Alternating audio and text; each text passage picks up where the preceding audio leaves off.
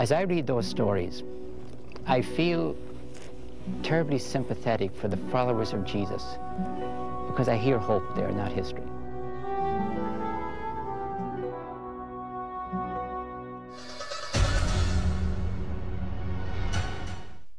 If Jesus never rose from the dead, then what's all the fuss about? Why would his disciples live and die for a lie? Why would the Christian faith spread from a handful of believers, 120 in the upper room, 500 who witnessed the resurrection? Why would that small number zealously spread their faith that there were, by the end of the Roman era, 20 million believers? Those are the numbers in this phenomenal spread of a faith that they knew was fraudulent. I'm sorry, you don't die for a lie. We have to explain two historical facts. We have to explain the empty tomb of Joseph of Arimathea, and we have to explain the appearances of Jesus after the resurrection to his disciples. Any theory of history that wants to explain how the disciples came to believe these things has to explain those two facts. The idea that the disciples would not die for a lie is a very common argument that our side uses, and it has a great deal of strength, particularly when we look at the social background of the New Testament. What the disciples were claiming in context was astonishing and incredible, because Jesus, as one crucified, had been subjected to an incredibly shameful death, and as such he had been judged by the powers that be to be completely unworthy of recognition. And by the accounting of the disciples, the people who lived at that time, God, having allowed this, would have said the same thing. This man is not deserving of any honor whatsoever. They would have lost everything and gained nothing by claiming something like this. There were much easier things they could have done, simply recognized him as a great teacher and started their own movement. That would have been extremely low risk. To go this far and to claim that he had risen from the dead was extremely high risk and had no payoff whatsoever. When we say that someone is going to lie about something, they're going to do it for some benefit. And the question that has to be answered is, what benefit did the disciples get out of claiming that Jesus had risen from the dead? In claiming that Jesus rose from the dead, they were saying he deserved honor that the rulers of that age said he did not. And they opened themselves up, therefore, to every kind of social persecution. Since the beginning of the resurrection of Christ, there have always been voices trying to deny the resurrection. The resurrection is one of the most attested events in history.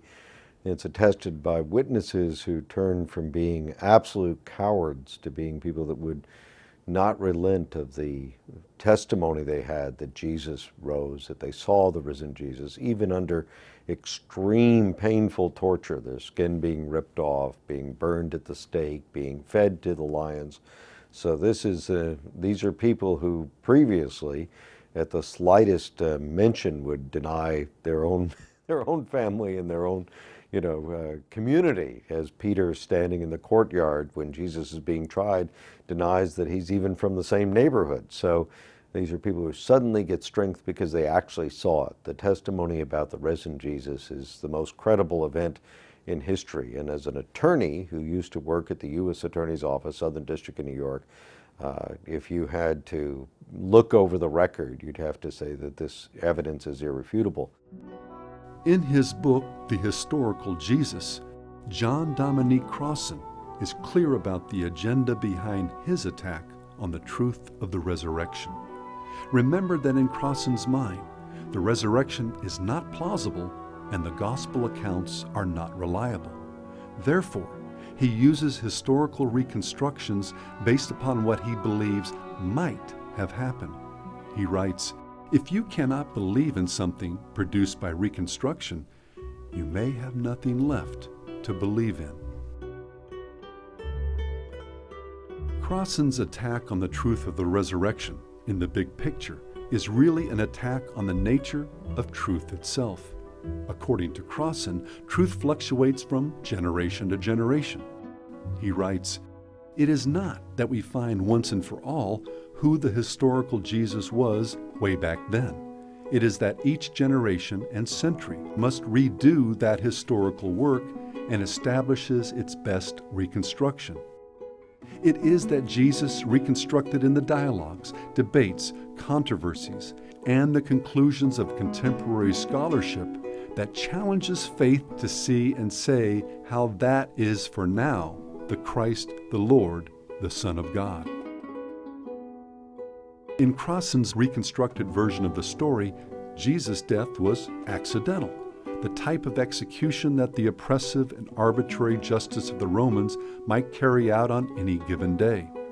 In the days following the crucifixion, one or more of the apostles may have invented a story about Jesus' resurrection from the dead in order to give themselves some credibility. And then some followers of the apostles who just happened to be scribes may have recorded the event as though it were history, another unfortunate accident, according to Crossan. But Crossan fails to answer some obvious questions. If the resurrection were a hoax, why would there be a Christian movement in the years after Jesus' death? If Christ's death were an accident, why would there even be a scribe who would want to record a distorted record of Jesus' death? Lacking answers to these questions, as well as any real evidence for their claims, the scholars of the Jesus Seminar speculate endlessly as to how and why the resurrection story came about. Some scholars think the resurrection stories were borrowed from Eastern pagan cults popular throughout the Roman world at the time, called mystery religions. And one of the things I believe that early Christians did is they took the model of the mystery religions. They took that story and retold that story as the story of Jesus.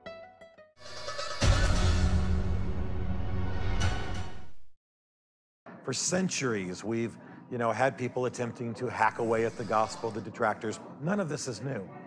And what's funny is that our generation seems to believe they've come up with some new evidence. Well, if any of this had any validity, if any of the Jesus as a myth or Jesus didn't exist or false gospels kind of perspective that people are building on in this generation, if any of it had validity, it would have been trotted out centuries before. Far better scholars, far greater minds, far better trained people have tried to disprove the gospel, and they would have employed these arguments. But they haven't, and the reason is they have no credibility. So I don't think that movie producers and blog writers today are going to be able to do what scholars could not do in previous generations. If the Bible is true, then it is the story. The devil doesn't have any stories. That there are no real stories in the mythologies of the ancient world. Instead, there is the one true story that then gets distorted or diminished by all of the other cultures, belief systems, and doubters and skeptics of the world.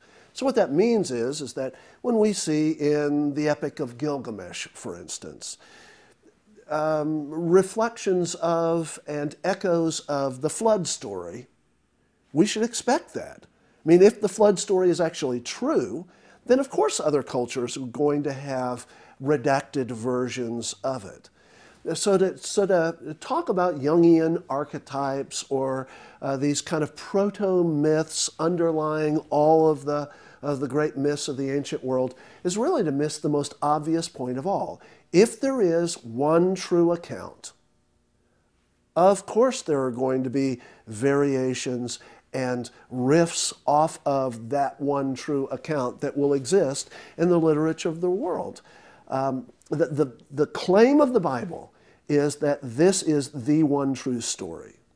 To find derivative stories out there in other cultures only is supportive of that thesis. It doesn't diminish it in any way. Well, there are huge lists of these supposed divine God men that are said to have also been crucified, also been buried, also risen from the dead after 3 days. But I find each time I look into these that one of two things has happened. Either the information is completely wrong, in other words, they never actually were crucified, or what has happened is that the story of them being crucified happened hundreds of years after the time of Jesus and probably was influenced by Christian missionaries. One of the more prominent examples of someone who's written on this thesis are co-authors Timothy Freke and Peter Gandhi.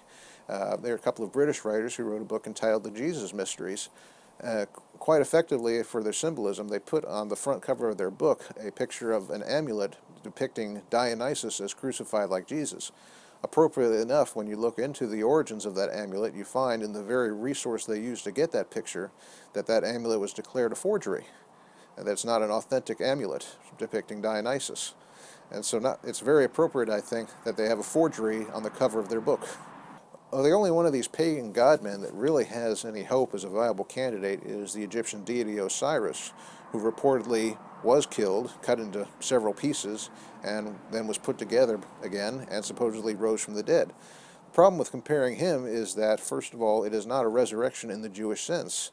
A resurrection, as Jesus underwent, was a case of a dead body being glorified by God and receiving divine energies that brought it to life again. Whereas in the case of Osiris, what happened with him was a function of the way the Egyptian gods worked. Their bodies essentially never died, and so you could put their bodies back together after they were cut apart, sort of like a Frankenstein monster. And that's simply the way things work. In the other Egyptian mythologies, we have the gods taking off pieces of their bodies and lending them to other gods. The Norse god Balder allegedly being crucified would be one of the least viable examples, because the Norse legends would have to post-date Jesus and Christian missionary activity among those peoples by literally 1,000 years. The writers of the New Testament also mention the mystery religions, most notably the apostles Peter, John, and Paul. What is being described here is Gnosticism, an Eastern cult that had followers the world over at the time of the Roman Empire. In the time of Jesus, even Judaism had succumbed to the effects of the ancient mystery religions. But do similarities among stories told by cults and mystery religions disprove the resurrection of Jesus? Let's look at some evidence. According to the Apostle Paul, writing in 1 Corinthians 15, 5-8, there were over 500 eyewitnesses, including the apostles, who saw Jesus after the resurrection. There is also the testimony of the resurrection of Jesus Christ in the blood of the martyrs in the first century. Many of the eyewitnesses to Christ's resurrection died as martyrs for their faith. It would be hard to imagine people dying for what they knew was a fraudulent claim.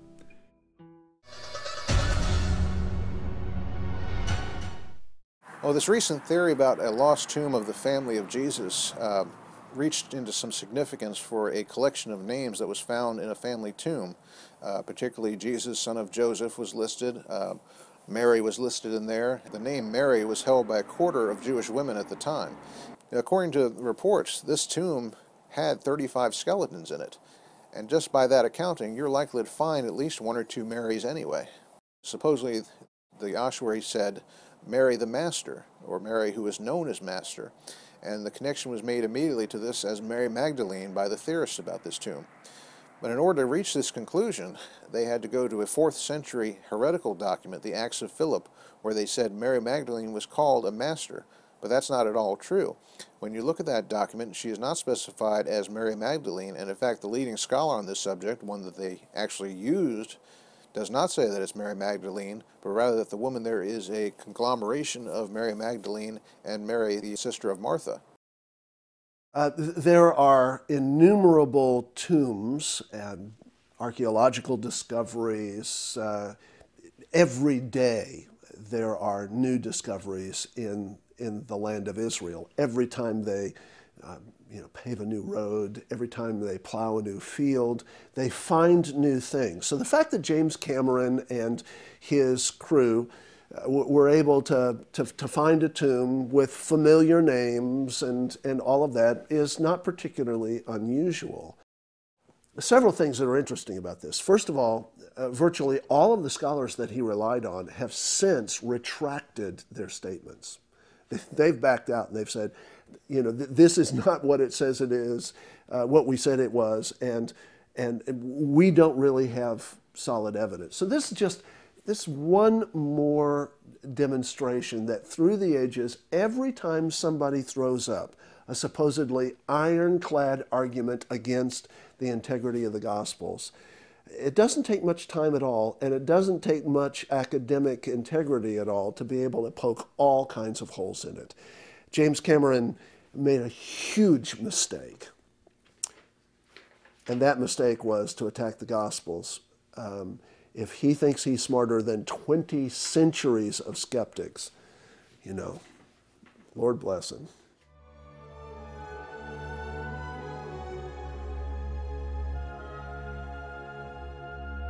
If we don't understand why he could be executed, then we miss the political passion that animated his mission.